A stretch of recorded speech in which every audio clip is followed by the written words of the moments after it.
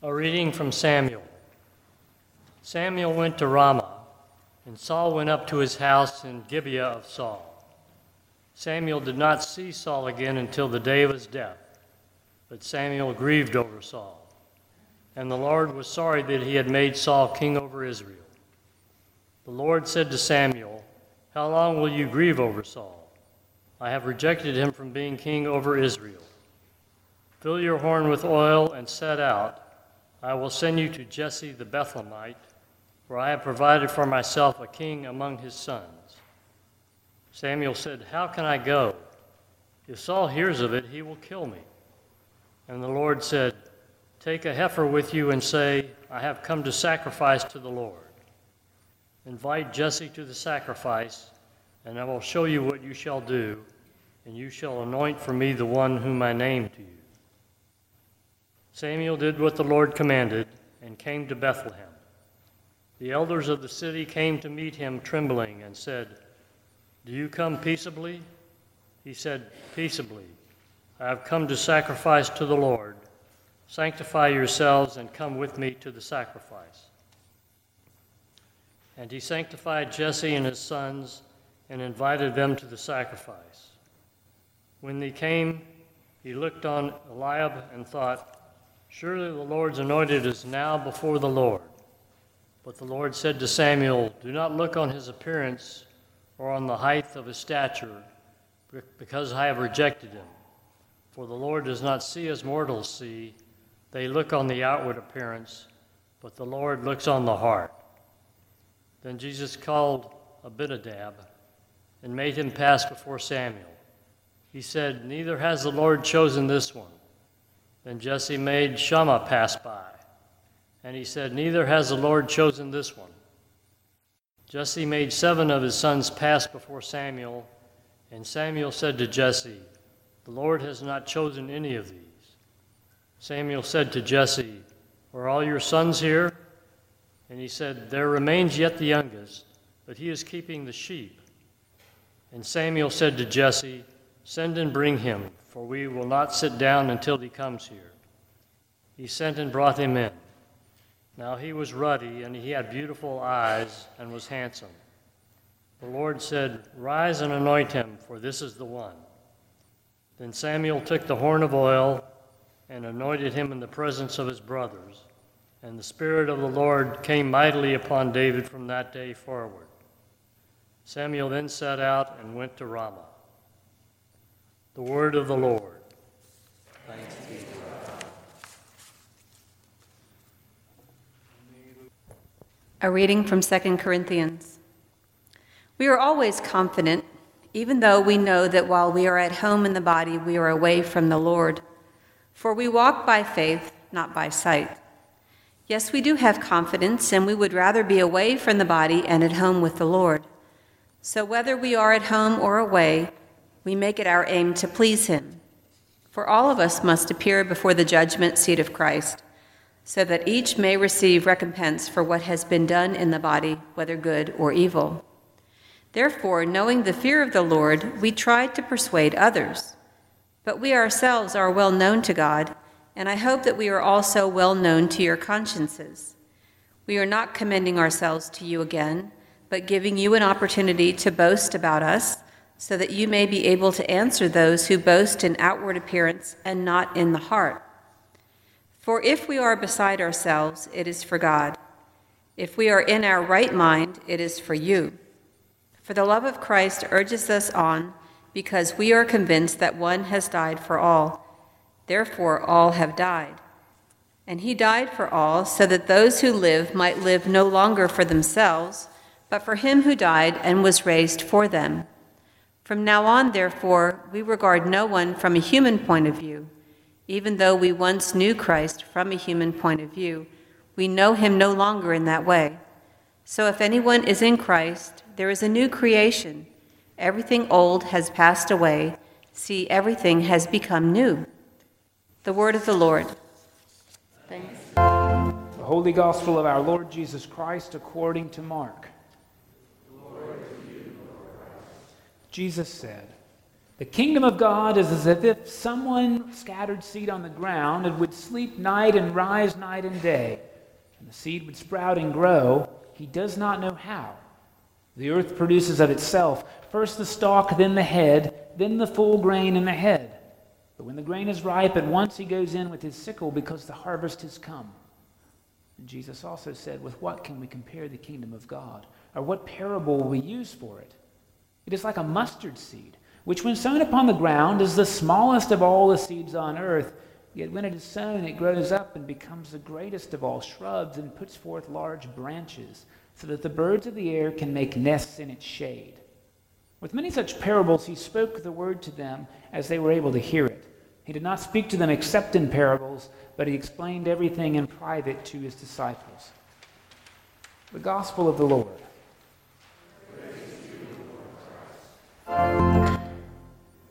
Please be seated.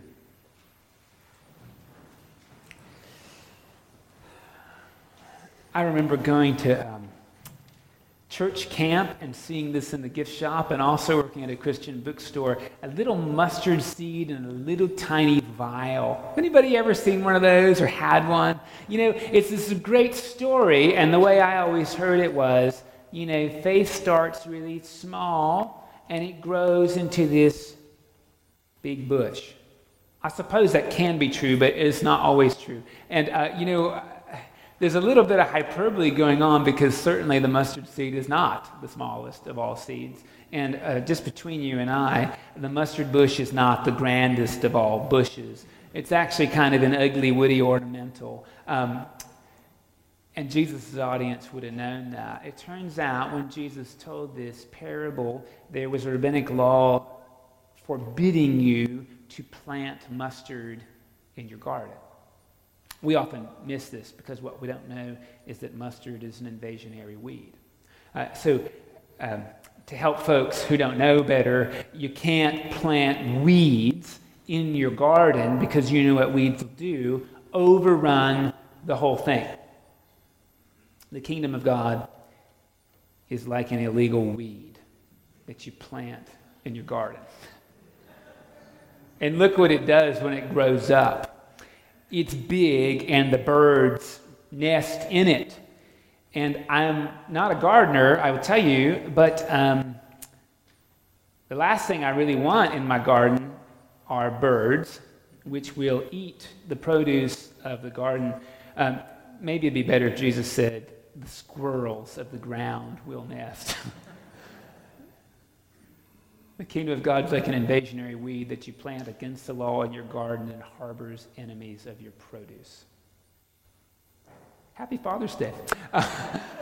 You know, it's this really interesting thing. I mean, those of you that are gardeners, I mean, mustard is kind of like mint, you know. And there's this dreadful mistake I made back in Atlanta, which is like Texas. There was some mint growing, and I ran the mower over it. I was going to show that mint something. And have you done this before?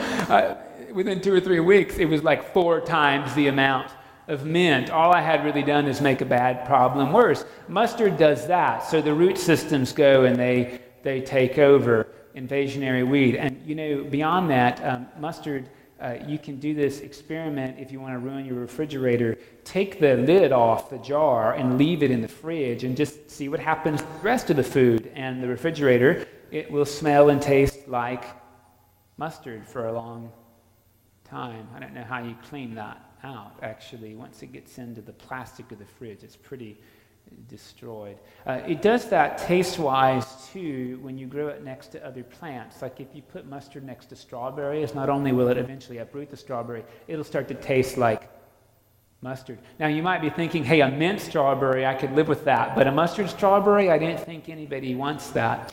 Beyond that, particularly when I read this parable, mustard is one of those like 5 things I can't eat because I hate it. And I want to tell you, I think that's exactly what Jesus has in mind when he says the kingdom is like that. Something that you hate and despise, and as a weed you would yank out. And the kingdom of God is like planting that in your garden so that the birds, your enemies, can eat your produce. I think what Jesus is trying to invite us to consider here is that God is really interested in people that we often aren't. Let me back up just a second before I make it difficult. Isn't that really nice to think about? Faith is small and it can grow. And really our faith should be an invasionary kind of thing. Like once we have a little bit of faith, it should start to dominate our lives. And everything we do should taste like God's kingdom. I understand that's a really nice image, right? And it becomes one of those criterion to think about whether in fact our lives are being invaded by what God has imagined for us or whether we're holding it back. Okay, now let me make it difficult. We did that because I think that's a nice one. This bit about God being in places and people that I think of as weeds becomes really, really helpful because as my dad taught me, it being Father's Day and all, a weed is really just a plant you don't want. I mean, nothing is inherently a weed. It's just whether we want it or not. And there are people I don't want in my life. Often I try to yank them out. The question is, what does God want? What does God's garden look like? It seems like God is not really interested in monocultures, like God's not interested in just having strawberries that we keep on the plant. It seems like God might be trying to get us to think that the reason we have fruits of the Spirit, there's things like love, joy, peace, patience, kindness, goodness, gentleness, self-control. The fruits of the Spirit are precisely to feed other people who need that kind of nourishment, the birds of the air. There were these mustardy moments. These mustardy moments, I think, where we find God somehow hiding in other people. God growing up, in places we were sure God had no business being. And I imagine Jesus is trying to stretch our thinking a little bit on this so that we're able to look at people who we naturally don't like and say, wow, God has planted you. How can I nourish you with the fruits that I grow instead of you don't belong here? Jesus says this other interesting thing about seeds kind of doing their own thing. The earth produces the seeds. It's really interesting because I don't like growing things. I've tried a few times. I really tried hard with the avocado tree because I like avocados, and it had lots of buds on it. And that's got to be the most difficult plant in the world to get to. Has anybody ever grown avocados successfully? Whew, that makes me feel better. I know what plants need. They need light and they need water and sun. And I've tried this before, giving them all the things they need, and they don't work out. Have you ever done this before? You did everything you were supposed to do and it didn't work. And then, darn it, there was the thing that you ignored and it turned out great. Have you ever had this experience? I almost think that's what Jesus is saying, right? Is that, hey, sometimes growth happens not because of it. Sometimes it happens in spite of us. And the thing to do is to be grateful for it. It makes me think about the students I used to teach. As a teacher, there were students I had a natural attraction to. Maybe they thought like I did, or they had really nice, penmanship, or something that was really virtuous. And I loved those students, and I really invested in them. And, some of them didn't grow at all. And then there were those other kids, the ones that, they were not like me. And they were not to succeed, and how interesting some of them succeeded in my class without my interest at all. Amazing how God can work like that, isn't it? I wonder if that needs to be our awareness, that these people we don't feel naturally attracted to are still God's children and our family members. And we're asked ultimately to nourish them, especially when we think that they're malnourished. Instead of yanking them from the ground, we're asked to nourish them. This is a hard parable, I think. In general, I think parables are all difficult because they're not really clean, easy analogies. If I told you that mustard seed is small and it gets big, that's a really easy analogy. Except, like I've been a Christian for a long time, like pretty much 9 months before I was born. And I've been like nourishing all this Christian stuff in church my whole life. And, I meet people constantly who are better people than I am. So there's something wrong with my cultivating. I am not as compassionate and generous and faithful as I would like to be. And it's not because I'm not trying. It's not because they're even trying harder. Somehow, we don't really understand growth all the time. I learned the 7 spiritual laws and evangelism explosion, and that didn't make me like other people any more than I already didn't. That was the interesting thing. I went through the programs, There's something kind of parabolic about that. I knew God loves everybody. God doesn't like most people. That's really what I grew up in, so I didn't have to like other people either, which makes me think that the mustard seed parable is really trying to tell me I've got some work to do, and the work might not be on how I treat the mustard, whether I pull it up. The work might be on whether I'm willing to grow alongside it, to nourish it, and be nourished by it. And it's Father's Day and all, and I have these mustardy moments with my dad. My dad had like 6 things that he said. They were all really good things, like he really had these 6 things that were good. I'll just tell you a few of them. Mustardy moments. The minute you think you are different from everybody else is the minute you are just like everybody else. It's an interesting mustardy moment, because in general, I look at other folks and think, we are so different. Sometimes I hate to admit that my dad's right. And then we have these parabolic moments. It's interesting to think about dads particularly. It's kind of hard to be a dad, I think. Being a parent's hard, but, particularly fatherhood just seems really confusing, what that looks like. I had this mustardy moment, I think, in my dad's life. He would never tell me about this. I don't even know how I learned this story. This moment about, masculinity and being strong. And I had this moment where I learned something on my dad that continues to give me this kind of gut-wrenching compassion. He was drafted for Vietnam after only being married about 6 months. His father was on the draft board in the local county and pulled his number, which was like 250, even though it shouldn't have been called, because he wanted his son to go to military service. That was a family value. So my dad went in 73, maybe. He did his basic training. He got to Vietnam, and the day he got to Vietnam, he got word that his fraternal twin, his sister, had gone into a coma delivering identical twins. Out of 10 kids, she was the anomaly of the family.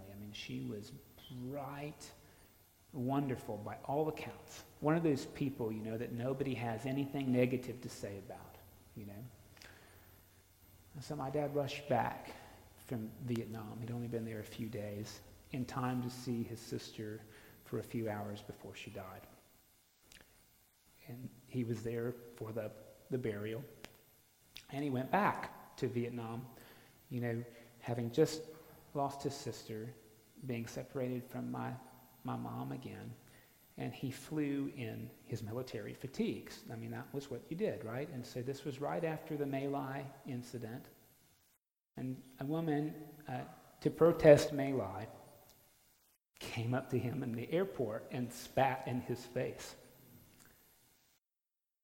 And she had no idea what had just happened to him, She had no idea. And I wonder if Jesus isn't trying to get us to think about the mustard people in our lives. We have no idea what has just happened to them. Those people that we judge as weeds, we have no idea why they're so weedy, why they're so heartbroken and acting in ways we would never approve of. Because we don't ask, and frankly, we don't want to, because then we'd have to listen, which we don't want to. And I wonder if Jesus isn't trying to get us to think about making room for mustard people, because after all, weeds are just things we don't want. There's something really interesting parabolically about mustard and dads.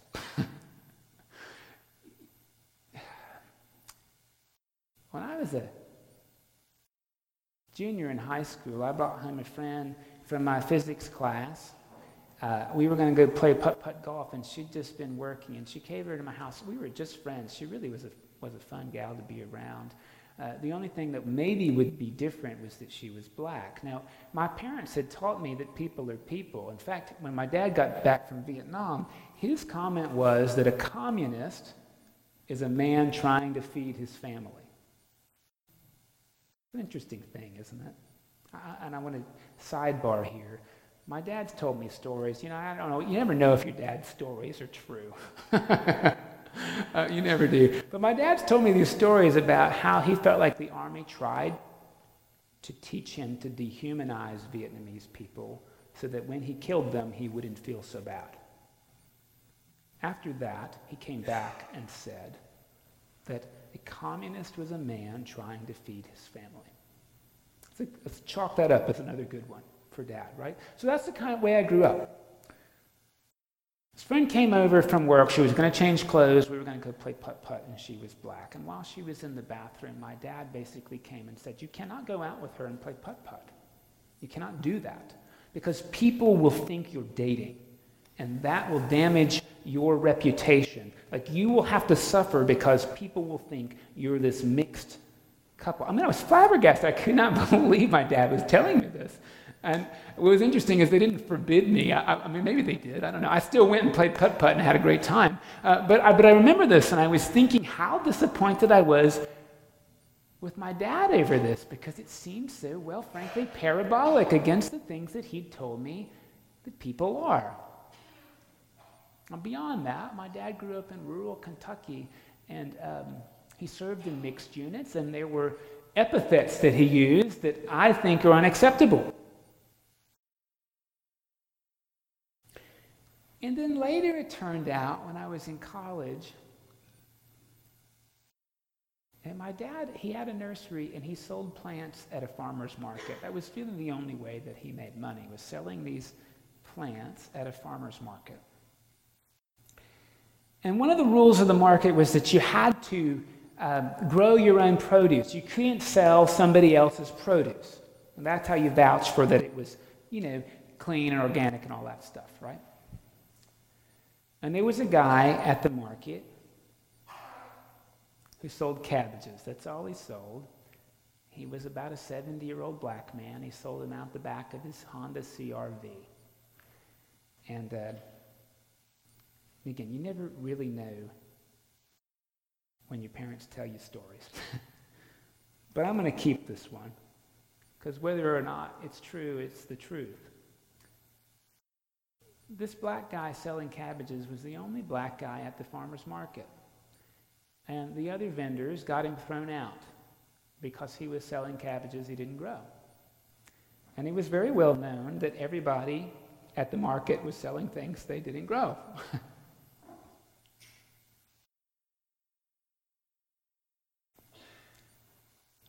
And as the story goes, my dad fought him. He fought him for throwing this man out because he was black. And as a result, my dad was thrown out of the market and lost his only outlet to sell his plants. And God, I hope that story's true. Because I'm pretty sure that is what Jesus is asking us to think about. These parabolic moments where we transform the weeds into the produce. These parabolic moments where people who don't belong in our garden get nourished by fruits of justice with compassion.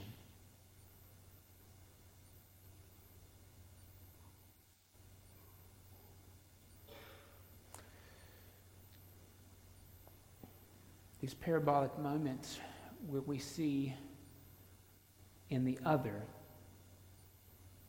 God's handiwork.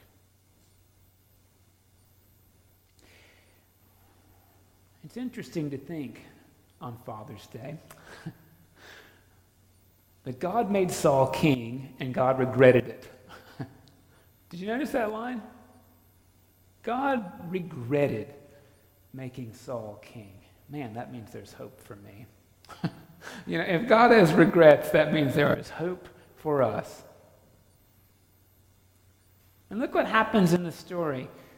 God sends Samuel to make somebody else a king. And Samuel looks at all of these fine-looking men. In fact, Jesse, the dad, parades his best-looking oldest kids one at a time, and none of them work. And the one that gets picked is the weed. He's a child. He's out with the sheep. You only have children do that. And God tells Samuel something really interesting. He says, I don't look like you look. I don't look at other people the way you do. I don't look at the outside. I look at their heart. Their heart. Now, we usually think of the heart as the center of your emotions and your spirit, right? I was taught I had to accept Jesus into my heart. But in the Bible, that's not what your heart means at all. In the Bible, places in your body actually locate things differently. Your emotions in the Bible are in your bowels. I know that's really unattractive, but on Valentine's Day, a little heart would say, "Love you with my lower intestine, baby." Ooh, that much? Of course, you know why that is. You get butterflies in your stomach, that's what happens.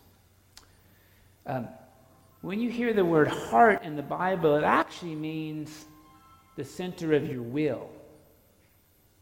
Where do you think your will is centered? I usually think it's here, It's here. Interestingly enough, in the Bible, your spirit is not in your heart, it's in your neck. It's right there. So God looks at David's will. God says to Samuel, I don't look at the outside, I look to the will. And I just can't help but wonder if part of the way that we're able to look at the weeds and find God's presence in them, if it isn't because we dare take the time to look at the will. If we dare take the time to do what the author of this book we just finished reading today, Greg Boyle, encourages us to do, which is, instead of looking with judgment on how people carry their burdens, to be filled with awe at the burdens that they have to carry. To wonder if somebody spat in the face of somebody who is in deep grief, and that is why they're full of despair. I wonder if that isn't what God is asking us to do for the people we don't like, and to actually cultivate relationships with people we don't like because God does like them. And of course, the only way we can get to like people we don't is to take the risk of getting to know them. Even if that means it starts with nourishing people by listening to them. People we don't want to listen to.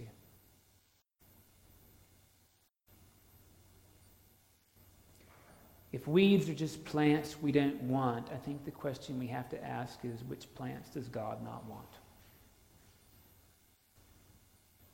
And I wonder if this parable, instead of removing people from God's kingdom, isn't asking us to remove the parts of ourselves that would remove people from God's kingdom.